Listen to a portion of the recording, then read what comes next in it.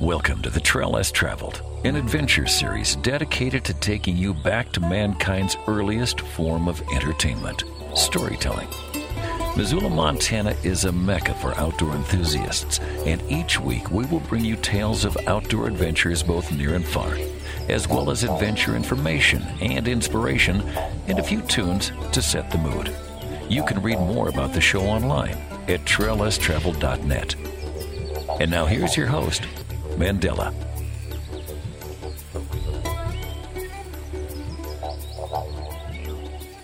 We are sitting in the shade in Missoula, Montana. It has just sprinkled a little bit on us. It's a very warm July day. There is smoke in the air, and we hope that the rain comes back. When I say we, I'm talking about my guest this afternoon. Her name is Zoe Mavis, and she is a ski instructor in Big Sky, Montana, and a river guide in Missoula, Montana. She's also a member of the PSIA AASI, the Professional Ski Instructors of America, American Association of Snowboard Instructors National Team. Zoe, I just want to say thank you so much for your time and energy joining me here today on the Trail Less Traveled. Absolutely. My pleasure. Thank you for having me. I've been wanting to interview for a long time, and I'm so grateful we were able to get on the Alberton Gorge this weekend, and you said yes to meeting me for an interview. Absolutely. Always happy to make a connection and come chat with a friend. And tell us about who's sitting at your feet right here, right now. We have an almost 12-year-old black lab named Cooper. He's just my sweet old man. He has been with me for his entire life. I picked him up in college. As I tell all the people I know, that it was probably one of the silliest decisions I made, getting a dog at that point in my life, but one I would never change for the world. So he's been a pretty great constant companion for all the adventures that I've partaken in, especially in my Montana life. Beautiful. He is a handsome boy. I'm glad he's here with us. Zoe, my first question for you is, where did you grow up, and how was adventure a part of your childhood? I was born and raised in a town called Boulder, Colorado. For those who don't know Boulder's reputation, it has a reputation of being very outdoorsy. Some people call it crunchy. If some people know, that refers to kind of the granola aspect of the hippie world for sure. But very outdoorsy. A lot of people who like to get outside, adventure. And so I was fortunate enough that my parents moved to Boulder in the 70s. My father was a professional runner, and so they moved to Boulder for his career, essentially. And, they ended up kind of settling there and starting a family. And so I was able to grow up in an environment that definitely focused on the outdoors and playing outside and adventuring. Having parents who were athletes growing up, I was also surrounded by a lot of friends who were athletes or kids of athletes as well. So a lot of runners and cyclists and climbers and whatnot in that community. So I kind of just from a young age, I don't know if it wasn't really a choice, but just got immersed into the outdoors. We did a lot of camping and mountain biking and skiing and whatnot growing up. We were definitely the family that would, pack a PB&J in your pocket for the ski lift. Also, definitely the family to go try to find a campsite that isn't on the beaten path. My dad was very, very much a fan of getting out into the woods, maybe beyond where some other people were, almost to detriment a little bit. To paint a picture of how much he kind of went to that extent, we were doing a camping week. At some point, we went actually down to Utah. We're kind of going through Arches, Zion, that area. And we were in my mom's company minivan, so not the most adventurous vehicle. And my dad decided that he didn't want to camp in one of the traditional campgrounds that we had been doing. And so we went up this logging road, maybe, I think, potentially in I want to say the O'Brien Mountain Range, something like that. I was really little. But I have a distinct memory, a very narrow logging road in the company minivan. And we come across this group of maybe an outward bound type of group, kind of some teenagers in the woods with some counselors out there not meaning to see anybody. And here comes this family in a minivan rolling up. And they're like, you shouldn't be this far out. You should turn around, yada, yada. And of course, my dad was like, no, we're fine. We went going up the road a little ways, and it was summertime, but we got stuck in a snowdrift. So that kind of tells you how far out we were. You know, for those of you who know the mountains and that sort of stuff, if you're finding snow in the summertime, it means you've gone a ways. And so we got the company minivan stuck in a snowdrift. And of course, we didn't have any tools to work with that. And so we ended up camping the night on the dirt road. And in the morning, my dad had to shovel the minivan out with like the pots and pans that we had in our camping kit. Of course, as a kid, like I think of it, I was like, no, not a big deal. As an adult now, I look back to that and I was like, that must have been a really stressful scenario. But it didn't feel that out of the norm for me as a kid. And I think that's like a great example of, you know, just the fact that we were always kind of out camping and in the woods and doing things outdoors. And that was just ingrained into me. And so I think I then sought that out in my life and what I wanted to do. We skied or mountain biked or went to the lake or did all these things outside every weekend. I never remember doing anything that didn't have to do with the outdoors as a family activity. And so as an adult now, it feels very natural to just seek out those experiences. You're on the Trail Less Traveled, the Trail 103.3's locally harvested adventure radio series. We are sitting in Montana this afternoon with Zoe Mavis. She's a ski instructor in Big Sky and a river guide based out of Missoula. She's also a member of the Professional Ski Instructors of America, American Association of Snowboard Instructors national team, with a focus in Alpine. Zoe, I would like to ask you about that epiphany that you had in your childhood where you grew this passion, this love for water, be it frozen or liquid. Yeah, gosh, my passion for water, be it frozen or liquid, definitely started at a very young age. Once again, I was fortunate enough to grow up in a place that had access to a lot of amazing outdoor activities. Now looking back, I see how much privilege that allotted me, right, to have access to those things. My mom grew up skiing, actually. So my grandfather, I think, is the catalyst to the skiing in the family. My mom grew up in Michigan, of all places, to be a skier, but her parents were both doctors and would bring the family up to Boyne Mountain just about every weekend. And they actually got to know all of the ski instructors up there, became pretty good friends with them. And so my grandfather and my grandmother, for that matter, were both very immersed in the ski industry at the time. And I think built a love for skiing into my mom and her sisters. And so when my parents moved out west to Colorado, my mom knew for sure that she wanted to ski and she wanted her kids to ski. And my dad quickly kind of picked it up and found a love for the sport as well. And so from a very young age, probably even before I was on skis, I was actually in a backpack on my dad's back on skis, which now looking back to his skiing ability at the time maybe wasn't the smartest idea. But we're all here. We're all alive. And then I think I got on skis when I was about 2 years old. So they were the typical parents who put me in a diaper and lied about my age and put me into ski lessons, which now, if anybody's a ski instructor, know that parents do that all the time. And so I grew up at a little mountain called Eldora. It's just up Boulder Canyon. And they have a really wonderful locals program. And when I was growing up, I had a ski instructor for my locals program, and I believe her name was Pam. My mom would remember a little better. But what I do remember is she had a pretty profound impact on me and the fact that I love the sport now. When I was growing up and in those lessons, I just remember having the best time. And I think I was with her multiple seasons. And, you go every weekend with the same group. And so I think that had a pretty big impact on me loving the sport and wanting to stay in the sport. And then I moved into racing. Racing was kind of my main extracurricular through school. And I then also had a coach at Eldora named Krista Crabtree. Fantastic name, right? And she still teaches there. I think she must have been pretty young at the time. I think she was probably like in her 20s, and that was maybe one of her first coaching gigs.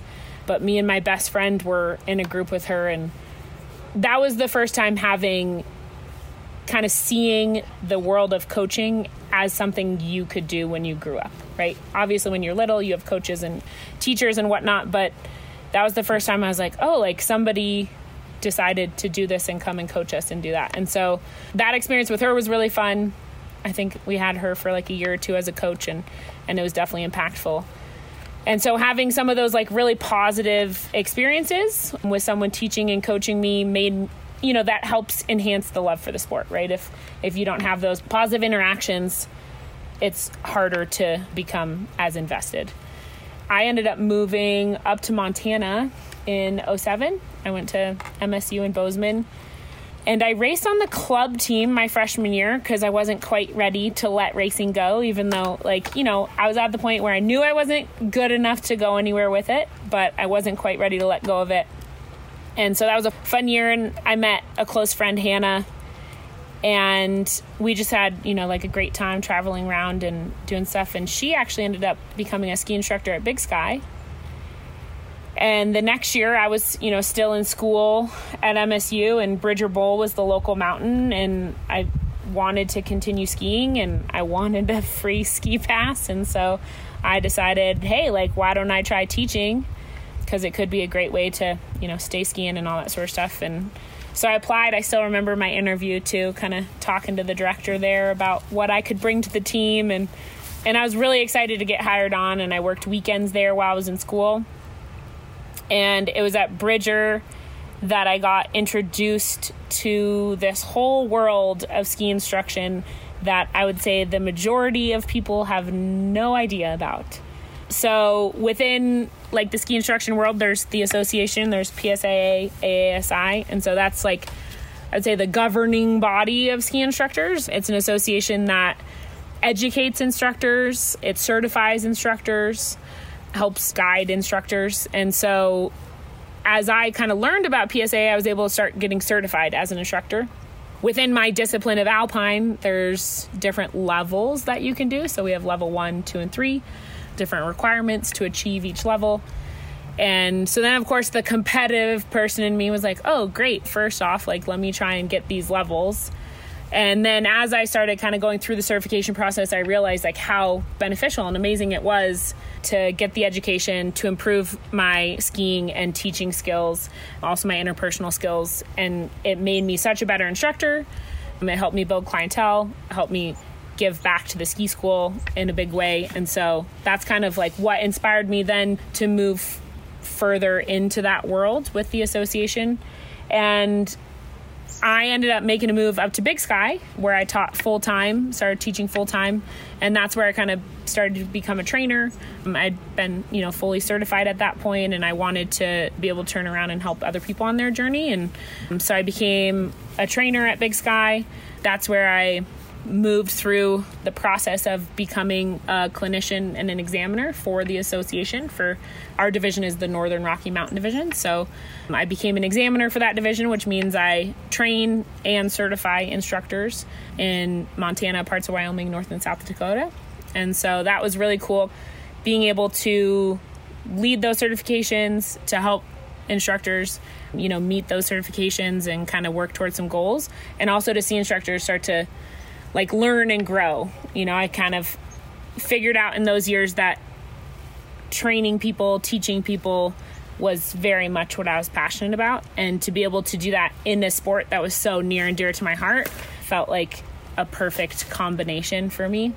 And it was kind of really just through that process of wanting to be a trainer, wanting to, you know, help instructors and that sort of stuff, that I started to set my sights on the national team.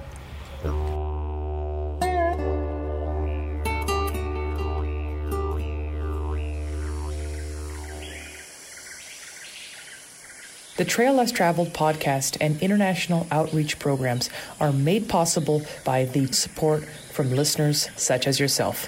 For the cost of a cup of coffee once a month, you can support the show on Patreon. Patreon can offer you a subscription-style payment method in the amount of your choice in exchange for priority access to the Trail Less Traveled visual series, exclusive content, behind-the-scenes footage, and ad-free podcasting. Please consider helping keep my fiscal raft afloat by visiting patreon.com/traillesstraveled. We are sitting in the shade on a very warm, smoky summer afternoon here in Missoula, and I'm sitting with Zoe Mavis. Zoe is a ski instructor in Big Sky and a river guide based out of Missoula, Montana. She's a member of the Professional Ski Instructors of America, American Association of Snowboard Instructors, national team. Zoe, I would love to talk to you about the national team. Yeah, so, like I kind of mentioned earlier, this whole PSIA world is pretty foreign to a lot of folks. The national team is part of the association. It's a group of individuals that are selected to help continue to drive the association to serve the membership, right? That's the main goal, serve the instructors that are members and seeking out education and support. And so national team members can do a lot of different things. They can travel around and give clinics, help train instructors and trainers at local mountains. They can also create educational materials, such as the manuals that we use for our certification. They can create content, such as videos and articles, also to help the members understand better what is expected of them in a certification or something to help them achieve a goal with their guests. And so when I kind of first started thinking about the national team and training towards that, it was really just focusing more on what I am doing to better serve the membership, right? What am I doing to help be a better trainer, better educator, and better provide more for those who need support as instructors. The process to become a national team member is a little different than the process of certification or becoming an examiner for the division. The national team is usually a 4-year term, and so they select a new team every 4 years. This year was a little different because of COVID, so tryouts were actually supposed to happen in 2020, and they were postponed because of the pandemic. And so I am actually on a 3-year term, and the reason they just changed it to 3 years is because the terms also coincide with an event called Interski. And Interski is a really awesome event where essentially the national teams from all over the world get together. So you get instructors from all over the world who get together and share their ideas and their educational philosophies. And the best part is everybody also does a synchronized skiing act. And so each country gets to showcase their version of skiing for the world in this sync skiing pass, which is just phenomenal. Seeing some of the best, most technically sound skiers in the world ski together. It's super cool. Super cool. That's kind of the term. And so the process of being selected for the national team is you have to at first apply, like put in an application for it. And you have to be certified to a certain level and have some accreditations and different things. Also, your division needs to select you as well. So I went through a divisional selection process so that I could be endorsed by my division. And then once you are invited to the selection process, and the selection process usually happens at the end of the season, generally in April. And it's about a week long. And it includes like on-snow activities, off-snow activities such as, short presentations, interviews, that sort of thing. Everything to see if you'd be prepared to do the job. And I've actually been kind of working towards that goal for a really long time now. I put in an application for the 2016 team tryout, and I actually was not selected to go to tryouts. And so then I had to wait another 4 years to put in another application, and then a year through COVID. So it's been kind of a long road training for that team, which is really cool. And yeah, just super humbling to be selected and now to be able to serve the membership in that way. You're on the Trail Less Traveled, the Trail 1033's locally harvested adventure radio series. And we're very local today. We're sitting in the shade in Missoula on a warm summer evening with Zoe Mavis. She is a ski instructor in Big Sky and a river guide based in Missoula. She's a member of the Professional Ski Instructors of America, American Association of Snowboard Instructors national team. Zoe, I would love to dive deep into education philosophy. I love it. What a good prompt. Education philosophy. What's really awesome about the association and the tools that it has provided in the past and the direction it's going in the future is the biggest focus is on education, right? We as a body are educators first. We are teaching people to ski. We're not just pro skiers, we're pro ski instructors. And so the focus is always on how can we help our clients better understand and utilize the information that we give them. And so we have developed this certification process so that we can give members, instructors, tools to share that information with different clients, right? So a great example is there's usually a level 1, 2, and 3 certification within a discipline. The level 1 certification generally covers teaching people through the beginner zone, right? So all the tools that you would need to be able to teach a beginner skier, snowboarder. Level 2 is usually through the intermediate zone, and level 3 is through the advanced zone. So as a level 3 instructor, you should be able to teach just about anybody on the hill. And so you can imagine, right, there's a lot of ski technique that goes into it. So there's that technical piece for sure, very important to know. But then those teaching skills concepts are a very large piece of being able to impart the information. It doesn't help if we know what the ski is doing if we can't explain it, right? And then kind of the third piece of that is actually the people skills part as well. You know, even if we know what the ski is doing and we know how to explain it, we can't actually get somebody to do it unless they trust us, unless we have a relationship with them and they're willing to try what we're asking them to do. And so within PSA, those are kind of our governing skills that we work off of. We work off of technical skills, teaching skills, people skills, and we base all of our education around those kind of 3 points. And we're actually in a process right now of aligning our national standards so that they are easy to use, clear, and concise. And we're really fortunate to be doing that. We're pairing with Penn State. Dr. Pete Allison is a professor there, and he is helping the association to create some clear learning outcomes for our processes so that members can understand what's expected of them more and learn in a way that they can take the information and utilize it for their guests.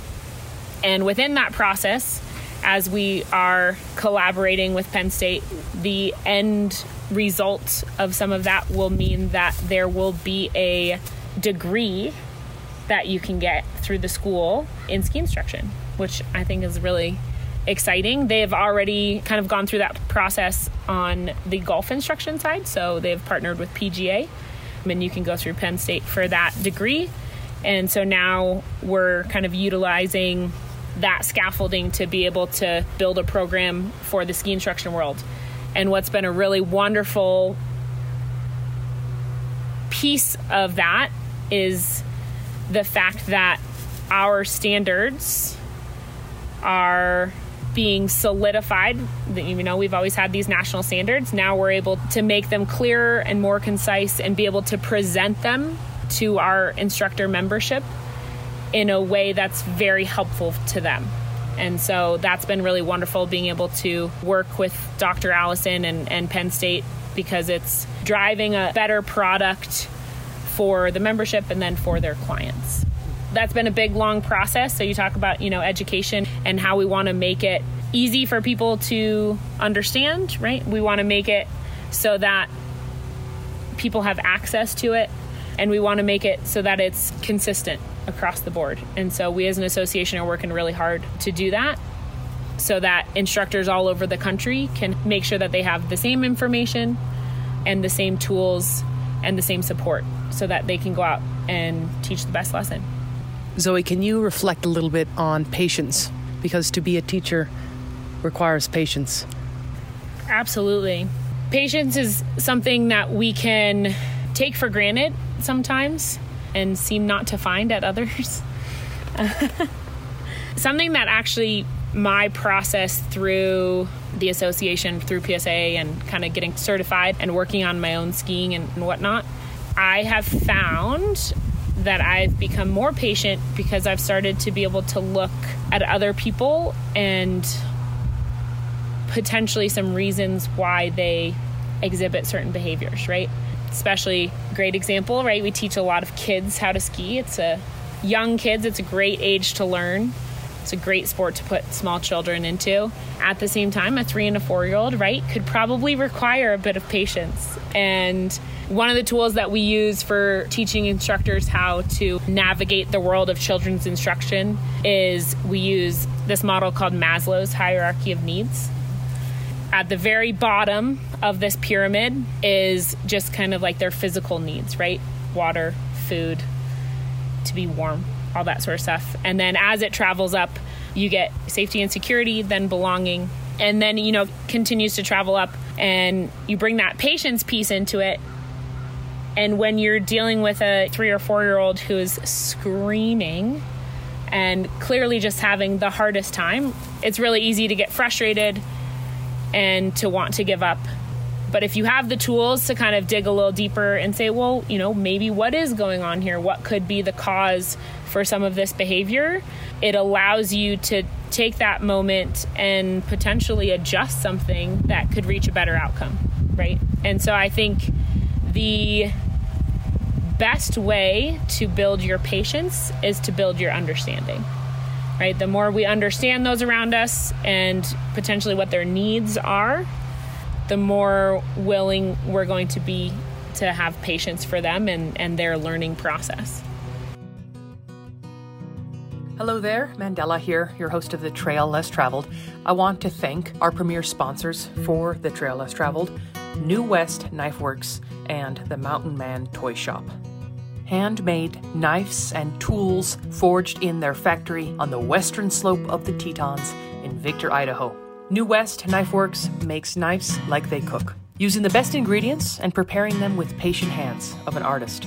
Their aim is to bring more joy to everyday chores by making tools that are as beautiful as they are useful. See for yourself by visiting newwestknifeworks.com. Use promo code MANDELA for 10% off your entire purchase, which will not only set you up with a knife that you will pass down for generations, this also supports the Trail Less Traveled podcast and international outreach programs. Visit newwestknifeworks.com using promo code MANDELA.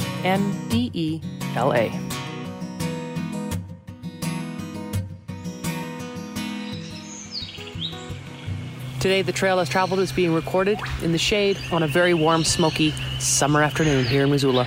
And I'm sitting here with Zoe Mavis. She's a ski instructor in Big Sky and a river guide based in Missoula. She's a member of the Professional Ski Instructors of America, American Association of Snowboard Instructors National Team.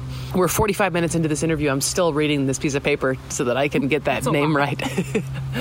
But, that's a major part of what you're doing right now, Zoe. But you are also an incredibly talented boat woman. You recently got off the Grand Canyon. You guide for Zootown surfers.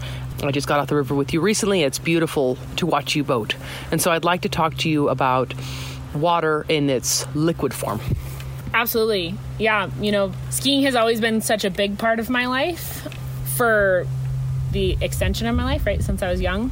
And whitewater, I really didn't start getting into until about 10 years ago or so. When I was in college, I was looking for a summer job, and a friend of mine worked at a company called Montana Whitewater, and they're based kind of between Bozeman and Big Sky. This friend of mine was the zipline manager there for the zipline course. And they're like, hey, you should come work for us. It's a great job. And so I actually ended up becoming a zipline guide for a raft company. They did, ziplining, rafting, horseback riding, the whole adventure thing. And within the process of working there as a zipline guide, I started getting on the river with some of the raft guides, like some of their fun boats, some of their checkoff runs, that sort of stuff. And quickly realized that it was an amazing place to be, was on the water. I always grew up on, lakes and that sort of stuff, but the river was pretty new to me at that point. And so I was a passenger in a boat for a long time. I kind of took every opportunity I could to get out on the water and be a paddler, be the best paddler I could, so people would invite me out. And then I met my partner, Austin, and he is an avid river runner in all forms. And through him, I was able to, do a lot more traveling and get on a lot more rivers, which was really special. And I kind of started to decide that maybe it was something that I wanted to be able to try and learn and figure out a little bit for myself. The turning point for me when I realized that, hey, maybe I could run rivers on my own. This woman, Molly, who lives down the street from us, she and her husband were out on the Loch Saw River, kind of world-class Class 4 run. And we were out there, for fun as well. I was in Austin's boat, and she was rowing a 16-foot cat down the Loch Saw. And she's a small, petite woman. And I remember just watching her and just, thinking like, wow, like that's so cool. And maybe thinking that I could potentially do that too. So I started, looking at figuring out a boat that I could get. I ended up getting a cataract, and that's actually ended up what I rode down the Grand Canyon, which was really cool. And started guiding when I came over to Missoula about 5 years ago on the Clark Fork River, and kind of started to learn that process of it. And it was really helpful to have some of the experience as a ski instructor because, guiding, a big part of it is helping to interact with people and coach some folks on the river. And then just continuing to build my love and my growth in that industry and on the water, right? It's such a fluid thing, and learning it has been really, really rewarding, I would say. It's been a really rewarding experience. And, like I said before, skiing has been a part of my life for a lot longer, but I would say whitewater has quickly become as equally important to me. And I would say I'm as equally passionate about getting on rivers. And that's been really special to find yet another passion that I can put my time and effort and energy into and get so much out of. The community is really special as well. And, I've always loved my ski world and my friends there. But I will say I've never experienced anything like the river community anywhere else in my life. And, it's just like this really special moment that even if you don't know somebody on the river, you're linked, right? There's a special bond when you're on the river with somebody, and this looking out for each other and this really sense of community that's just super special. And I think that's a big part of why, I also have kind of fallen in love with that world, is not just the water aspect, which is really amazing, but the community as well. Zoe, I just want to say thank you so much for your time and energy joining me here today on The Trail Less Traveled. Thank you so much. It's been lovely. And thanks, Cooper. Let's end your program with 3 bits of advice that you can share with the listener. If I had 3 bits of advice, first and foremost, I would say never stop learning, right? There's always something to be learned from a situation or from those around you. Even if somebody doesn't have as much experience as you, they probably can teach you something. So learning is a state of mind, and it's usually an open state of mind. So be aware and be willing to learn from a situation. My next piece of advice is humility is a very important aspect to growth, something that I'm constantly striving for.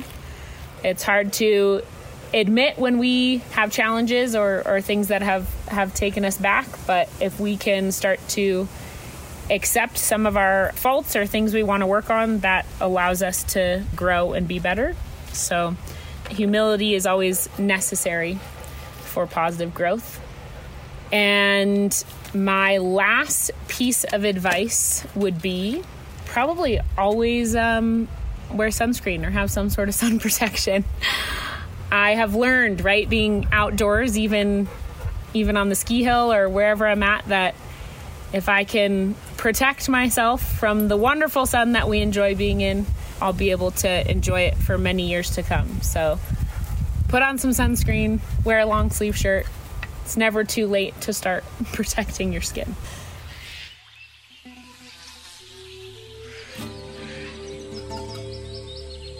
Namaste, Missoula, and my friends around the world. Mandela here, your host of The Trail Less Traveled, the Trail 1033's locally harvested adventure radio series. I'd like to thank my guest for this week, Zoe Mavis. Zoe is a ski instructor in Big Sky as well as a river guide based out of Missoula, Montana. Stream The Trail Less Traveled every Sunday evening from 6 to 7 Mountain Time at trail1033.com. The show is also a podcast available on all platforms, including Pandora, Spotify, and Amazon. You can check out the official website. It's really quite groovy, traillesstraveled.net. And if you missed the premiere of the show and you want to hear the full-length version, which is ad-free and includes the music, become a supporter on Patreon. The podcast and international outreach programs are 100% supported by Patreon. You can learn more by visiting patreon.com/traillesstraveled. The Trail Less Traveled is recorded on location around the world or here in Missoula at the Missoula Broadcasting Company. I definitely want to give a big shout out to all of the sponsors and the Trail 1033 for giving the Trail Less Traveled a home on the radio waves here in Missoula.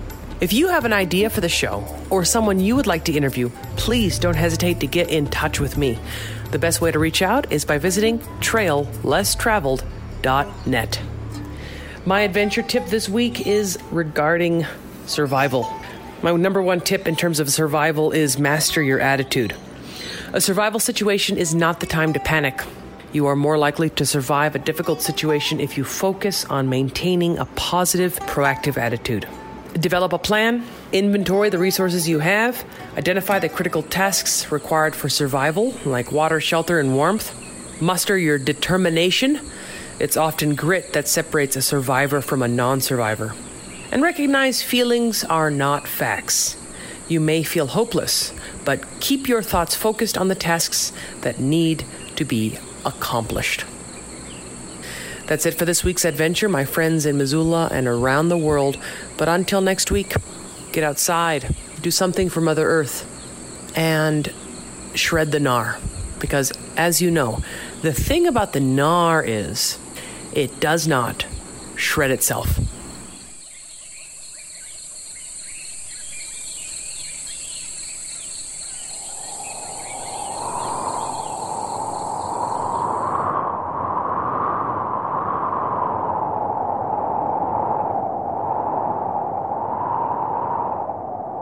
I'm going to close the show this evening with a very rare recording of Ernest Shackleton from 1909.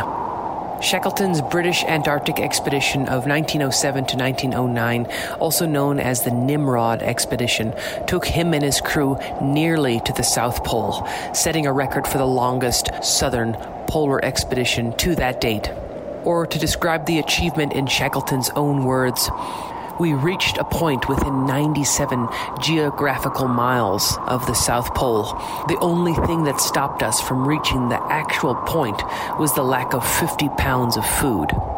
It's a little hard to understand, so I recommend that you turn it up and sit back for a little time travel to Shackleton's British Antarctic expedition in a recording from 1909.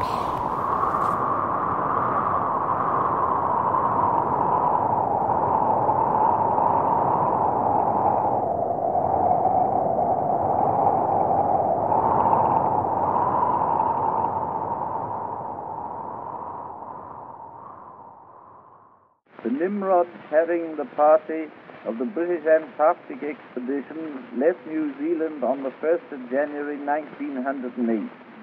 We landed at Cape Royds in the Antarctic under the great volcano Mount Erebus at the beginning of February. On the 3rd of March, a party ascended that mountain, encountering severe blizzard, and for the first time in human history, the great mountain Erebus, 13,350 feet high, was ascended by men. The southern journey started from Cape Royds on the 28th of October, 1908, and on January the 9th of this year, 1909, the British flag was hoisted in latitude 88.23 south and longitude 162 east. We retraced our steps over crevasses, through soft snow, encountering blizzard, till eventually on the 1st of March of 1909 we arrived at winter quarters, having covered 1,708 miles on the journey. The northern magnetic or the southern magnetic pole was reached on the 16th of January by 3 men. They were 122 days out, and they did a journey of 1,260 miles. Thus the northern magnetic pole and the southern magnetic pole have the British flag flying over them. And there are many things that I have not time now to go into. The scientific results are important, but in connection with this, it was by the fact that I had these 14 men, Armitage, Brocklehurst, Mackay, McIntosh, Priestley, David, Adams, Wilde, Joyce, Marston, Marshall, Mawson, Roberts, Day, and Murray, those 14 men who were my comrades, who, regardless of self, denied themselves in every possible way to promote the success of the expedition. And it has been through them that we have achieved the measure of success that the country seems to think we have done. And these men, I can only say, speaking here now, that they have been loyal to the very core throughout the trying times that we've gone through. And now, like myself, they long to go again. They feel the wild calling them and the silent wastes of the frozen south. And they want to be on the lone trail, the trail that the Canadian poet speaks about when he says that the trails of the world be countless, and most of the trails be tried. You tread on the heels of the many till you come where the ways divide, and one lies safe in the sunlight and the other is dreary and wan. Yet you look aslant on the lone trail, yet the lone trail lures you on. And somehow you're sick of the highway with its noise and its easy need, and you long for the risk of the byway, and you reck not where it leads. And sometimes it leads to an Arctic trail where it snows and your torn feet freeze, and you whittle away the useless clay and crawl on your hands and knees. Sometimes it leads to the dead pit, always it leads to pain. By the bones of your brothers you know it, but oh, to follow your fame. By your bones they will follow after, till the ways of the world be made tame.